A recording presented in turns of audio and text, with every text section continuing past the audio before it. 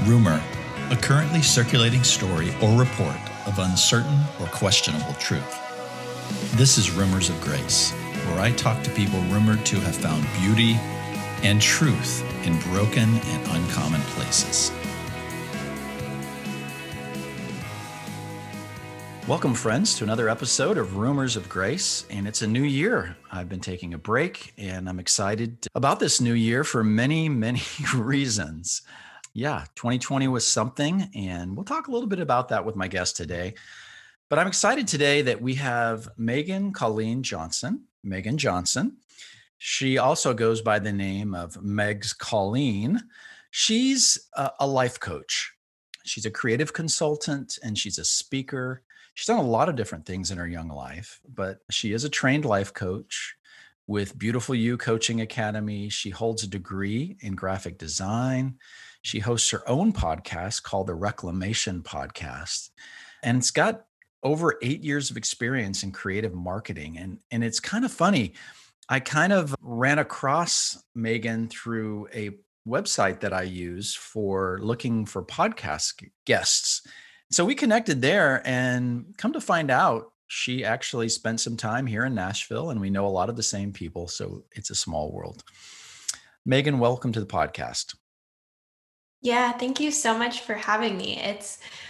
I'm just excited about our conversation, and it is so funny that the world is much smaller than we think, even though we met through a completely, separate podcast website, managed to connect anyway. So fun. It's great. It's great. I'm just impressed that one of your clients was Steven Pressfield, who's one of my favorite authors. So we'll have to probably talk about that another time.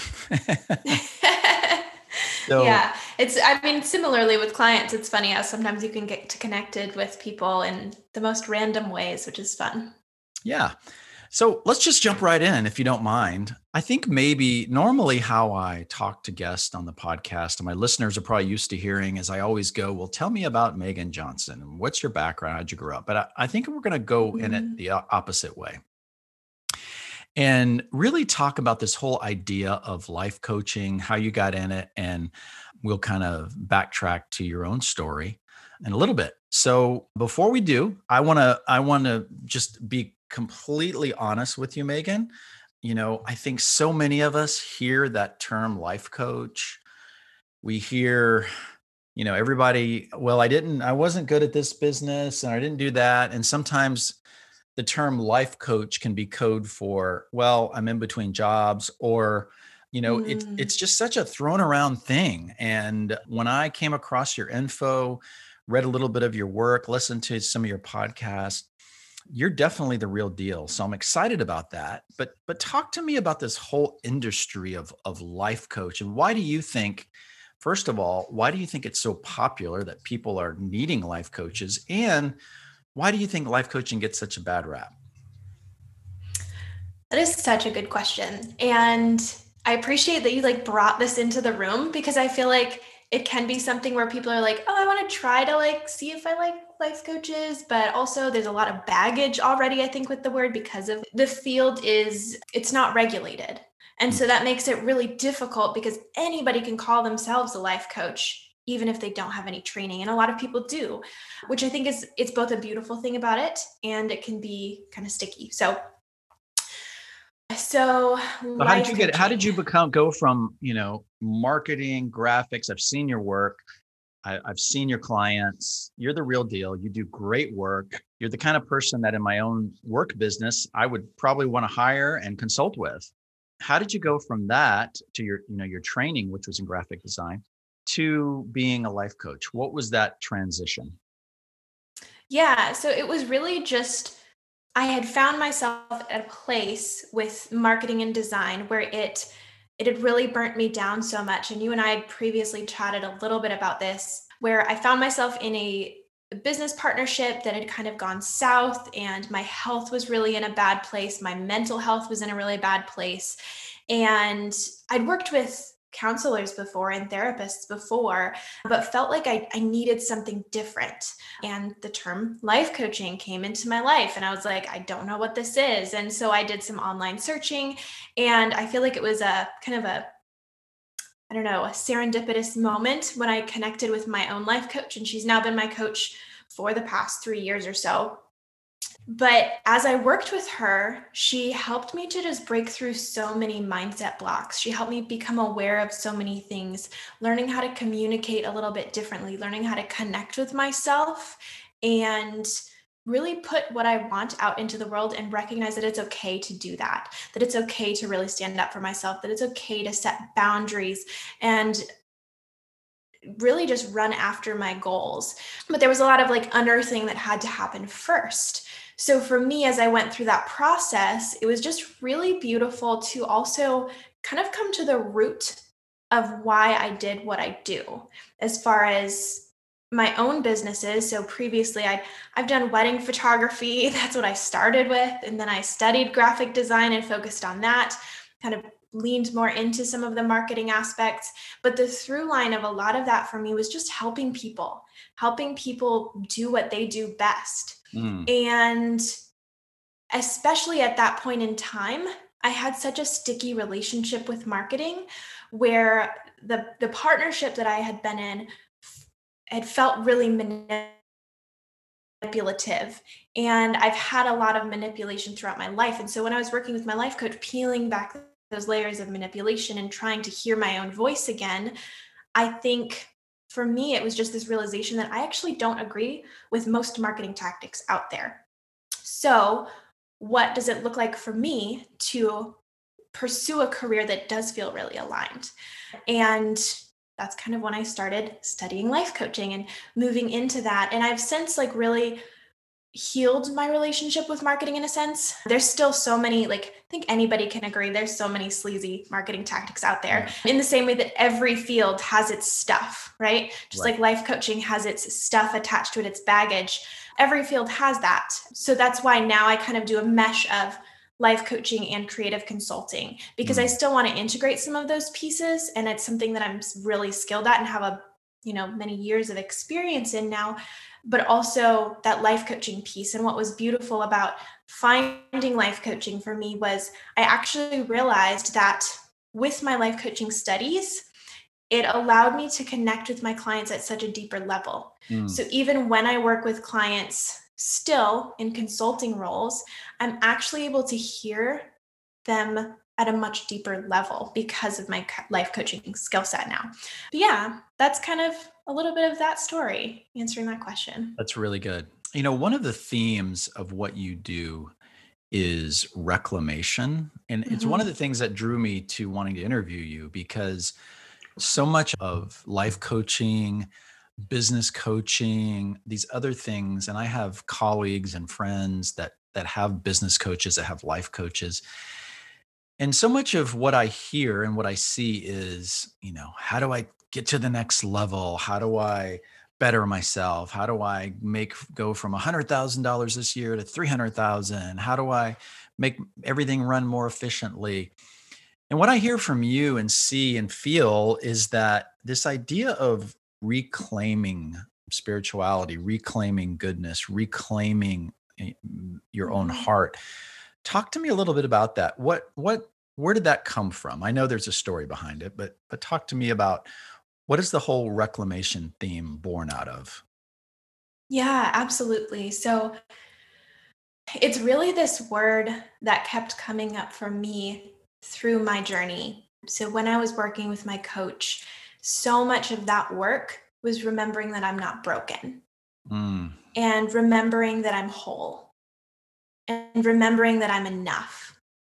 And I had to reclaim those words for myself over and over and over. And I still do. There's so many layers. And again, that's almost where the marketing piece comes into it. So much of the world we live in tells us that we're not enough, tells us that you need this in order to be better. You need this in order to reach the next level. You need this, there's always something else we need to achieve goodness, to achieve success. But really, we're already whole. We're already good. And so much of that journey for me as well, it was that spiritual aspect of it. And that's what I know we have that in common, where I had to process my own faith journey as well, and kind of the overused word of deconstruct. I feel like that's becoming overused, but I had to deconstruct, but more so I had to reclaim myself to kind of peel back the layers that I had learned spiritually, all of the different messages, and kind of go back and reconstruct a spirituality that felt right for me, that actually resonated with what I deeply know to be true. Yes. And that's what reclamation really has become for me. And really that's, I believe life coaching, true life coaching, I believe, is all about reclamation.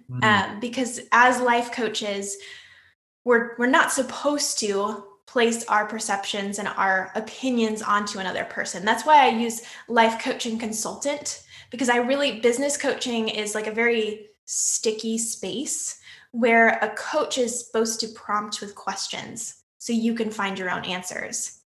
And there are business coaches that do that, but for the most part, it's more of a consulting role where you are offering advice. You are like helping to guide people to the next phase. But as a coach, it's helping people find what's right for them. It's helping people remember that they actually have it, they already have what they need. It's inside. And that can feel really weird, like knowing like you already have the answers inside of you. But that's the whole reason why I think coaching is really beautiful, because it helps people to remember how to do that. How to say, this is what I want. This is what I need. This is who I'm all about. This is what I'm all about. Because it can get so lost in all the messages that we're told. So that's a little bit about reclamation, but yeah. What were you going to say? Yeah. I was just going to say, just being able to say, this is what I want and this is what I need. That sounds so simple, but that can be the hardest thing for some people to say. And I can say, I'm thinking back on my own life, and being able to say to a loved one or a family member or a good friend, to say, this is really what I need for my own well-being. This is really what I want. Why do you think it's so hard for us to say those things honestly from the heart? I mean, we can say, I want this, or I really need this car, or I really need this computer, or I really need whatever. But to really say, what does my heart need? What does my emotions need? What am I feeling? And what do I really want in this situation? Why do you think that's so hard? Oh, that's such a good question. I feel like, because it isn't hard for everyone, right? No, not really. I think for a lot of people it is, but that's where I was just going to say, I feel like I can only speak from my own experience. Yes. And really I can only speak for myself when it comes to that question. Because why was that hard for you? Yes, I love that. So for me, saying this is what I want was difficult because I was taught that I have to put other people first. So there was that level of caretaking for others and bypassing my own wants and desires and needs. So in order to, I tried to pursue what I want, but it often got lost in having to put other people first. And I think there's something to be said, of course, of service and of giving. But I think it's even more powerful when you can give from a place of overflow. And that's why we see so many people burning out in like nonprofits and such. There's so much giving without also receiving. And I just think that there's so many messages around that. And I know for me personally, saying this is what I want was difficult because of those like programmed messages that I've been taught since I was a baby. Yeah. And then what I need was, I think, also separate but interesting, because again, I think many of us are raised to bypass our own needs, to again put other people first. Like I was really raised with the mentality of, I was raised to be a people pleaser. That's what I was raised to do. I was raised to be codependent, but I didn't know it. I was raised to be codependent on a God outside of me. I was raised to be codependent on leaders outside of me. I was raised to be codependent and people, like completely bypassing my needs to follow a set of rules. So for me, part of my reclamation journey was reclaiming those words and Mm, recognizing as a human, I can say, I need this.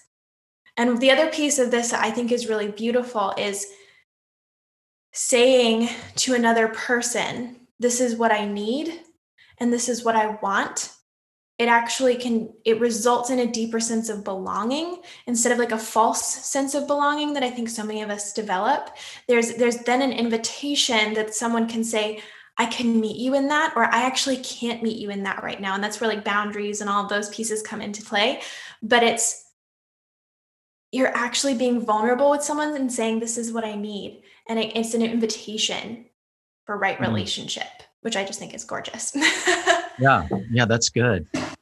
How does that play out practically? So for instance, someone comes to you, they're a client of yours, you're going through life coach consulting with them, you're leading through this process. And obviously without giving any names or client Mhm. information, what does that look like? First of all, what did it look like for you? And then how do you guide other people on that? And what's the ultimate outcome that you're seeing? Yeah. So using the structure that I used from my coaching academy, I start out by setting goals with my clients. So that's where it fits into a structure that we're familiar with, setting goals. And that's when it starts to, we dig a little bit deeper than a traditional understanding of a goal, asking, how do you want to feel? Hmm. And I think that's the biggest part that we start with is when we're setting our goals, we don't just set any goal. It's how do you want to feel at the end of this series? And slowly move our way towards that, sometimes including education pieces like talking about right relationship, like talking about boundaries, noticing the sticky spaces as you're moving towards that goal, as you're moving towards that feeling and emotion, as you're moving towards the state of being that you want. Hmm. So I'm trying to think of a good way to practically. What I'm really wanting you to express is how this Yeah. can change who you are as a person, your success, like you said, Mm, meeting your goals. Because I can relate on so many levels. I was also brought up in a tradition and in an environment where I was taught to put others first, which it's a beautiful mhm, sentiment, and I think it comes from a place of goodness. However, the way that you get there is you have to outsource your own morality yeah. because you're not good, something else is good. And for some people, that could Mhm, be the divinity is good and you're evil. A book is good, and that's where you get your source of morality from. As long as you stay within our community of people that believe the same way, then you'll stay on the right track. But if you leave that, then you'll go down the wrong path. Is all this like you can't trust yourself? And mhm, so, therefore, when you enter into the business world, the work world, there's something that's you're always second guessing yourself. You can't really trust yourself. And so, that conflict, I think, for some people, I think it can create a level of stress and anxiety. For some people, it can really cause depression. For some people, it can cause, just angry and unstable personalities because you're always mhm. conflicted. You're always conflicted of, am I doing the right thing? Because I can't trust myself. Does that ring true at all? Mhm. Yes. Yes, very much so. And that's where I think coaching work is interesting because everybody does come at that from a slightly different place on the journey. But at least in my experience and from my own coaching, I came from that very exact sentiment. Like, I did not trust myself, I trusted everything outside of me. And my coach was able to support me in remembering that I could trust myself, that I wasn't crazy for seeing the incongruencies. And I think that that's honestly, I think this is kind of what you were getting at is then when I work with people and what in coaching in general, what I think is so beautiful is it's this opportunity to have someone mirror your own goodness back to you. And then suddenly you remember, oh, I can trust this message to myself. Oh, like this is incongruent. This doesn't make sense. And my feelings about it were actually valid. And that's where then you start to slowly develop that trust muscle enough so you can pursue your goals, so you can pursue a life that you actually feel really good about. Mm. And I think, it's just, I feel like you can just like, the energy of that is just so life-giving to finally remember, oh, that's right.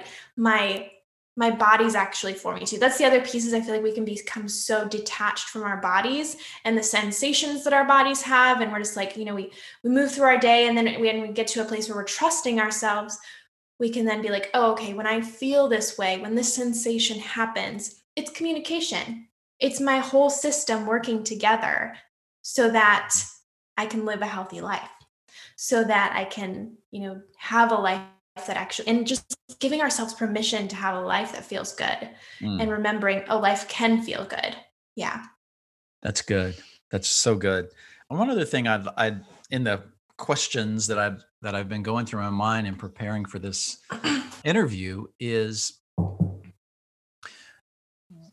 how do you know, what are the symptoms of needing to enter into reclamation?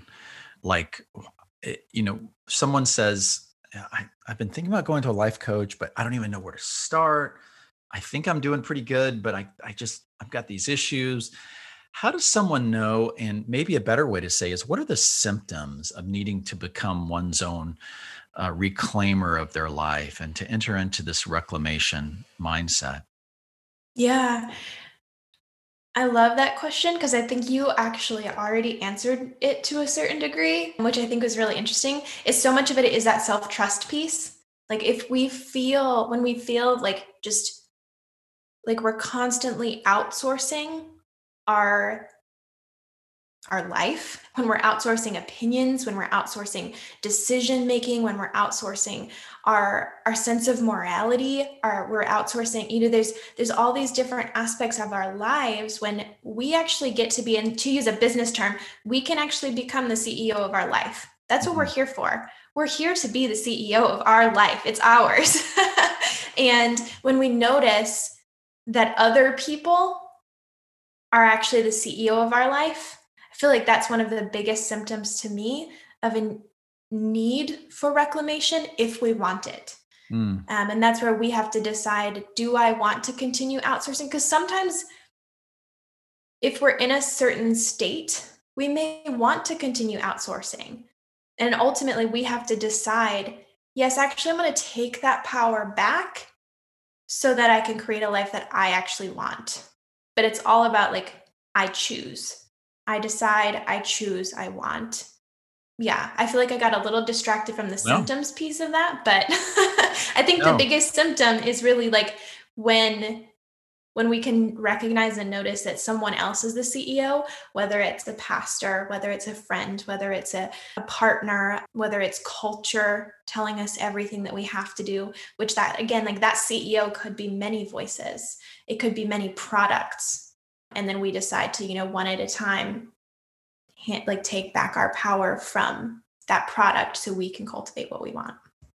That process for many people, I can imagine, it can be very scary entering into that Oh, unknown yeah. of, well, you used a metaphor of your self-trust muscles. Like if they haven't been used, if you don't know that you have muscles in your arm and you don't use your left arm for 20 years, and then all of a sudden someone says, you can use both of your arms, and it works a lot better that way. And then all of a sudden, you're going to struggle to lift it. It hurts to lift things, but eventually you'll build it back. What have you seen with people entering into that? There's probably a mixture of emotions and feelings, but it can also produce big changes in people's life that can be scary, because it's easy to live inside and have someone else or something else tell you who you Hmm. are, where your morality comes from, who to trust. And then all of a sudden you're like, you mean I can trust myself and make good decisions? That can be scary, I can imagine, Hmm. on some levels. Would you Yeah, agree with that? totally. Oh, absolutely. Yeah. And again, like kind of coming back to my story, because I feel like I want to speak for myself, and not necessarily everyone's experience is different, but I'm sure lots of people relate. I know for me, it was terrifying. It wasn't initially. And so I was just like, oh, like that makes so much sense. And just started implementing some things. And then the fear, like this is just my experience. Then the fear actually hit because I realized, oh, people don't like when I use my voice. Oh, like if I speak up for this thing, then the consequence, I didn't realize that I had become kind of comfortable in that people pleasing role. And then when you start to no longer be that person, everyone around you is like, wait a second, I can't speak to you this way anymore. Wait a second, like you're not just gonna lie down if I want this thing from you. Like you're not just gonna say yes all the time anymore. Right. Like and this is just kind of like one lens from my experience, but it resulted in a lot of fear, a lot of loss of a sense of belonging that I had to then repair, and I continue to repair. A lot of, I know you and I had talked a little bit about grief. There was a lot of grieving the old friendships, the old experiences, the old versions of myself that at one time served me. And I think that's the other piece of this whole process that is really beautiful and that's more spacious than I think a lot of times from that we look at things, is it's like all the versions of ourselves, we can thank them because they did serve us in some capacity. They did protect us a lot of times. We became something for a reason, and we can thank that version of ourselves and then kind of move forward. But it's a muscle and it takes time. And at the same time, it doesn't have to be something that I love, that I've been more recently seeking to reclaim for myself, is that everything doesn't have to be hard. I think that's another message that we're fed, is that everything is hard and you have to work really hard. And I think that's the other piece too, is yes, things take time. Yes, sometimes it's hard, but it doesn't have to be. We can actually cultivate ease. We can allow things to be easier. We can have the grace and compassion. And that feels way more life-giving than some of like the past healing messages that I personally have been fed, and business messages, is like, what if this was easy? What if I didn't make things hard for myself all the time? What if I did choose the easy route and it actually wasn't bad? So that's really good. That's some of that. And because we make it hard because we expect it to be hard. So we enter into hard spaces and hard situations versus, that's the muscle, right? The muscle is used to being hard and difficult. And then when you enter into something that's light and easy, it can feel like you're in a new land, but that's where you do find yourself and you are able to trust yourself. And that's really good. That's really beautiful. I really appreciate that. I think so many people like myself, like you, are walking this journey and, growing and unraveling some things and really discovering that they can trust themselves. Do you believe that every human being needs to reclaim? Do you think, I know you're actually saying the opposite, that we don't have, that we're not necessarily broken and we're incomplete and we can't trust ourselves. You're saying the opposite. But do you think every human being needs to walk through this process? Do you think every human needs this? I love this question. It's a good question. I think that comes back to the earlier statements of like, I decide, I choose, or you decide and you choose. And that's kind of the piece where I mention sovereign reclamation. So sovereign obviously is a word that can have a lot of connotations from the religious perspective, but really the way I look at sovereignty is it's that kind of CEO piece. It's that piece of remembering that I'm the hero of my own story. I decide, I choose, I have the power. It's kind of taking back that title of I get to be sovereign over my life and decide if I desire to reclaim or not. And Mm. I think this is my personal perspective. Some of these pieces are, so I don't think that these are necessarily like universal truths, but what I personally believe is that not everyone alive on this planet right now is meant to reclaim in this lifetime. Hmm. I choose, I decide. You choose, you decide. I personally, I want to reclaim. I want to reinvent. I want to discover. I want to innovate. And that's what I personally am here to do. And I will continue to do so till the day I die. And I think Sure. that's part of my artist in me, the creative in me, like the problem solver in me. But not everyone is that. And that's okay. And I think that's part of the permission piece is if it resonates with someone, and it may not resonate today, but it may resonate tomorrow for some Mm. people. And that's the journey aspect of it too. We're all on our own life path. And it's not my job to say, you need to reclaim your life. You choose, you decide. So that's my personal belief around that That's question. good. And I That's think it's a really good. really great question to think on. So, Yeah. Yeah. And I think that's the practical application of it, right? It's giving people the freedom to be who they are and to choose when they're ready to do that. And if that's not something they want to do, they are actually being sovereign over their own lives. yeah, Thank you for sharing that. I kind of want to shift a little bit slightly and just kind of go totally. more to it's along the same lines, but I've spoken with a lot of people on the podcast, and we talk a lot about being willing and able, and I think it's a necessity to some degree for ourselves to see ourselves in other people so that we can have compassion and empathy. As we walk this road and we make change and we might evolve, we might be better people.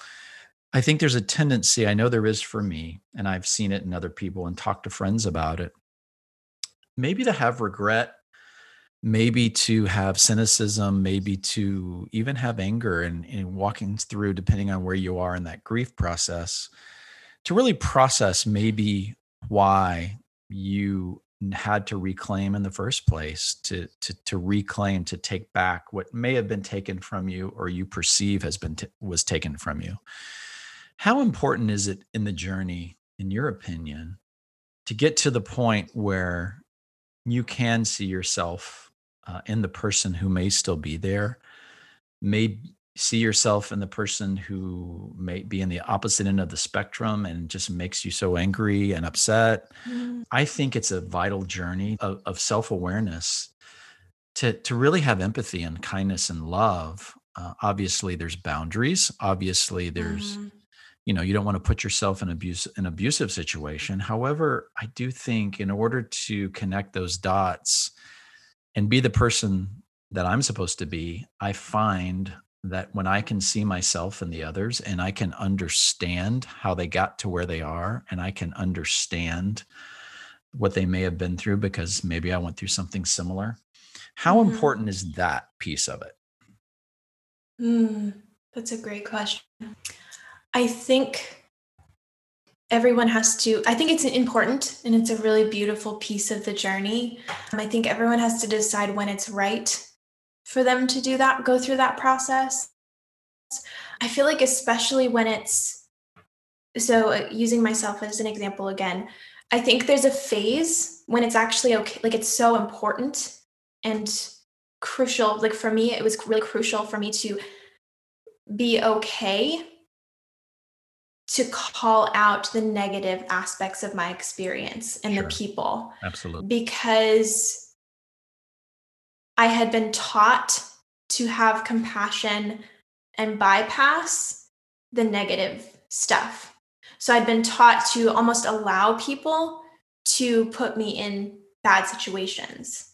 And so, in order for my own healing, I personally had to be okay to say, this person did this thing and it was harmful and it was wrong. I don't love to use like polarizing language like good or bad or right or wrong, but to treat me in such a way was wrong. it was unbeneficial, it was harmful. And so I had to get to a place where I was okay saying that before I could then move to a place of, again, coming to a little bit more empathy. And I think that, like what you said too, is it's so important to also then recognize you can have empathy and you can have understanding for someone's journey while still having boundaries. So is how important that is? I feel like you can't have true healing without it. Mm.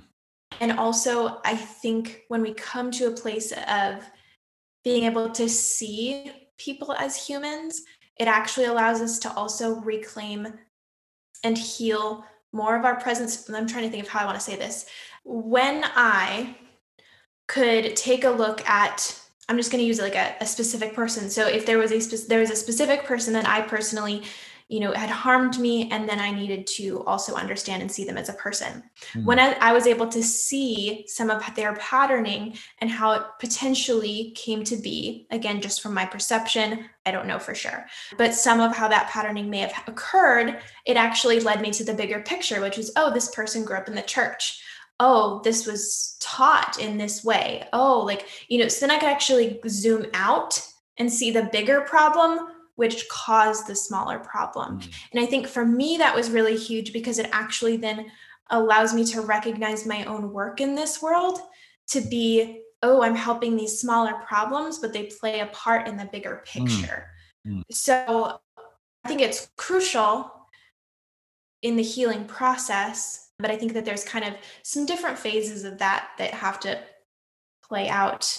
And I think it's also really important to recognize that often the small symptoms that we see and the harm that's caused to us, it's part of such a bigger, to use the word systemic, but it's a systemic problem that we're just getting some of the pain points often. That's good. Yeah. Yeah, that's really good. Yeah, I do think it's a process. And I do think that what I don't ever want to be, and I think my intention is, I don't want to be the person that's forever bashing a certain group of people of where I may have come in my journey. I think at some point there's a process that I believe is necessary, like you said, is acknowledging it, calling it out.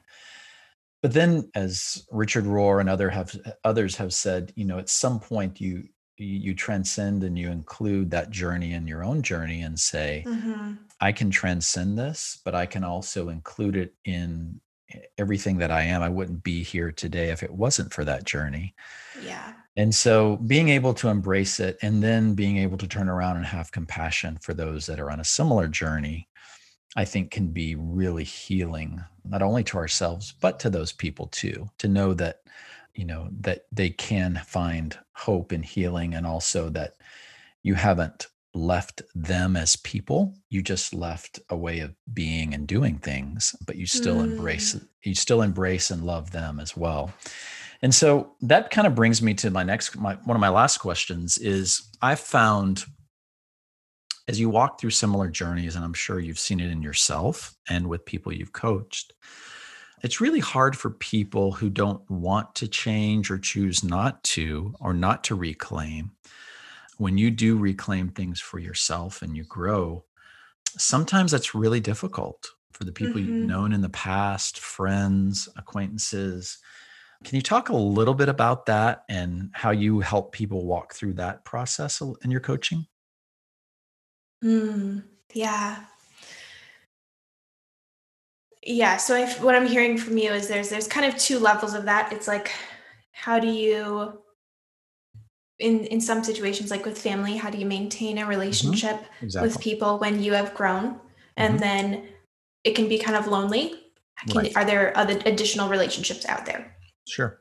And I feel like with family, with friends who are in a different place, I think one of the hardest pieces is recognizing when sometimes a relationship is no longer working, and that's okay. I think especially for young people, myself included, is there can be such a lens of like, as kids, as teenagers, and like middle schoolers, we use terms like BFF, like best friends forever. And there's this mindset of being friends forever and being in one another's lives forever. And I think there's a beautiful actually release when we can recognize this person served a purpose and we were friends, and we don't have to be forever. And that's okay. There's nothing wrong with that. And that, I think, in itself is a healing process and a growth process to recognize that that's okay. And that doesn't have to mean anything about you or the other person. But then you can also maintain relationships with people that are just in a different place. It just takes a little exploration. It takes a little bit of, I think the piece of that I think is most important is you don't have to make yourself small again to fit into their box. I think that's just the biggest piece. And that's why it's important to remember, if it's not working, it's okay. And it doesn't have to mean anything about you or them.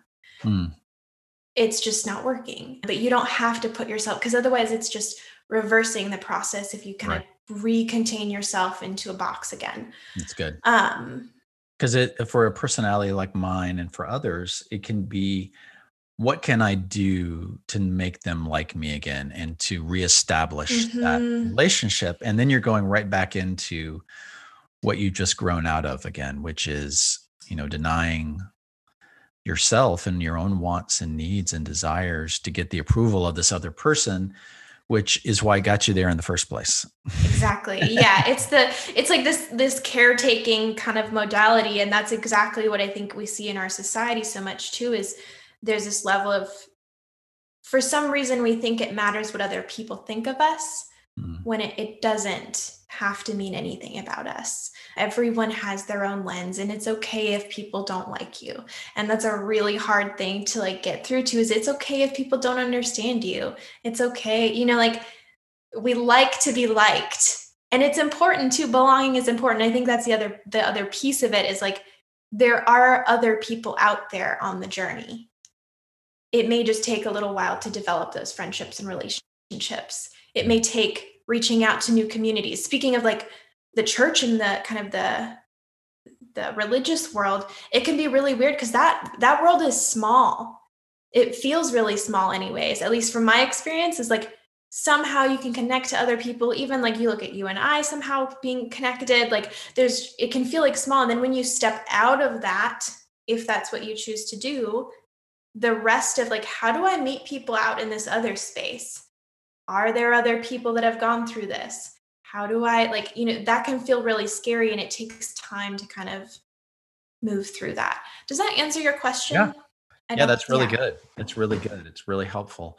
Last thing before we kind of wind it up, can you give us a couple of tips, maybe one or two things that someone's listening to this podcast and they're like, I really love Megan. I love what she's saying. I totally can relate to that. Where do I start? Obviously, we're going to give your contact info and where to find you here in a minute, but just real practically for anyone, what are the top one, maybe two things that you have your clients do? Maybe it's a practice, maybe it's I don't know. Do you have anything like that you can share? I think the very first thing that comes to mind is writing down, what do I want and what do I need? And just starting with that practice every day even. And how do I feel? Sitting down with a pen every morning and a piece of paper. How do I feel today? What do I need today? What do I want today? Beginning that dialogue with yourself and enter into that space without judgment. It's okay. Whatever you find is okay. Whatever you find is welcome. All of it's welcome. That's honestly the simplest piece that I would recommend. And there's other things, I think meditation can be so powerful, and just starting to notice your thought processes. But I would start really just practically, it's just so easy to sit down and write down, how do I feel? Begin noticing those emotions. What do I want? What do I need? Whether it's a walk, a glass of water, just hearing your own voice and allowing your voice to be okay. Developing that self-trust. Those are my tips that come to mind. Those are great. I'm going to do that. I'm going to start that tomorrow morning. What do I want? What do I need? What do I feel? That's great. And I would imagine that practice, if you can make it a practice, over time becomes very revealing and also freeing in some ways to be able to have an awareness, a bodily awareness, an emotional awareness, a heart awareness that, quite honestly, for me, I just ignored and didn't even know was there. And then you wake up one day and, you might have some physical issues, you might have some emotional issues, you might be in a lot of pain and you don't even realize it. And that's the sad thing for ourselves and for others. Yeah, definitely. Well, thank you so much for this time. It's been great. How can people get a hold of you, read your blog, maybe follow you on your social channels? What's your website? Totally. Yeah. So pretty much across the board, you can find me at megscolleen.com. That's megscolleen.com. And then on social media, I'm at megscolleen basically everywhere. Even trying some TikTok, though. You would think that I'm young enough to figure out TikTok, but it's like a struggle. I just have to be honest. But I am on TikTok as well. And how do people, if they do want to engage and they're like, I've been looking for a life coach. I like what Meg's saying. How do they engage with you there? Do they just reach out to you on your website?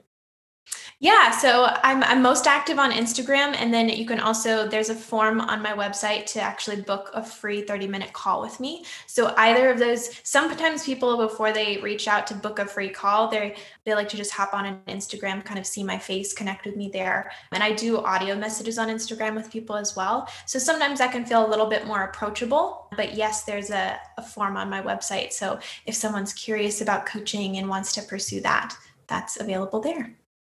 That's wonderful. And you also have a podcast, I know, that you've been doing. What's the name of that? Yeah, that's the Reclamation Podcast. So that's available kind of everywhere. I just do one episode per month. So I keep it pretty simple and streamlined. But I do have wonderful guests that are on there, and so many like just beautiful resources from other coaches and creatives and artists. Yeah. I always find that I learn so much when I have an interview with someone. So That's wonderful. That's wonderful. Well, I learned a lot today. Thank you. I'm going to start tomorrow what I want, what I need, and how do I feel. So that's really there you helpful. go. Thank you, Megan. Yeah. All right. Well, we will talk to you soon, and hopefully people will reach out and keep up the good work. Well, thank you so much for having me. All right. We'll talk to you soon. Bye-bye.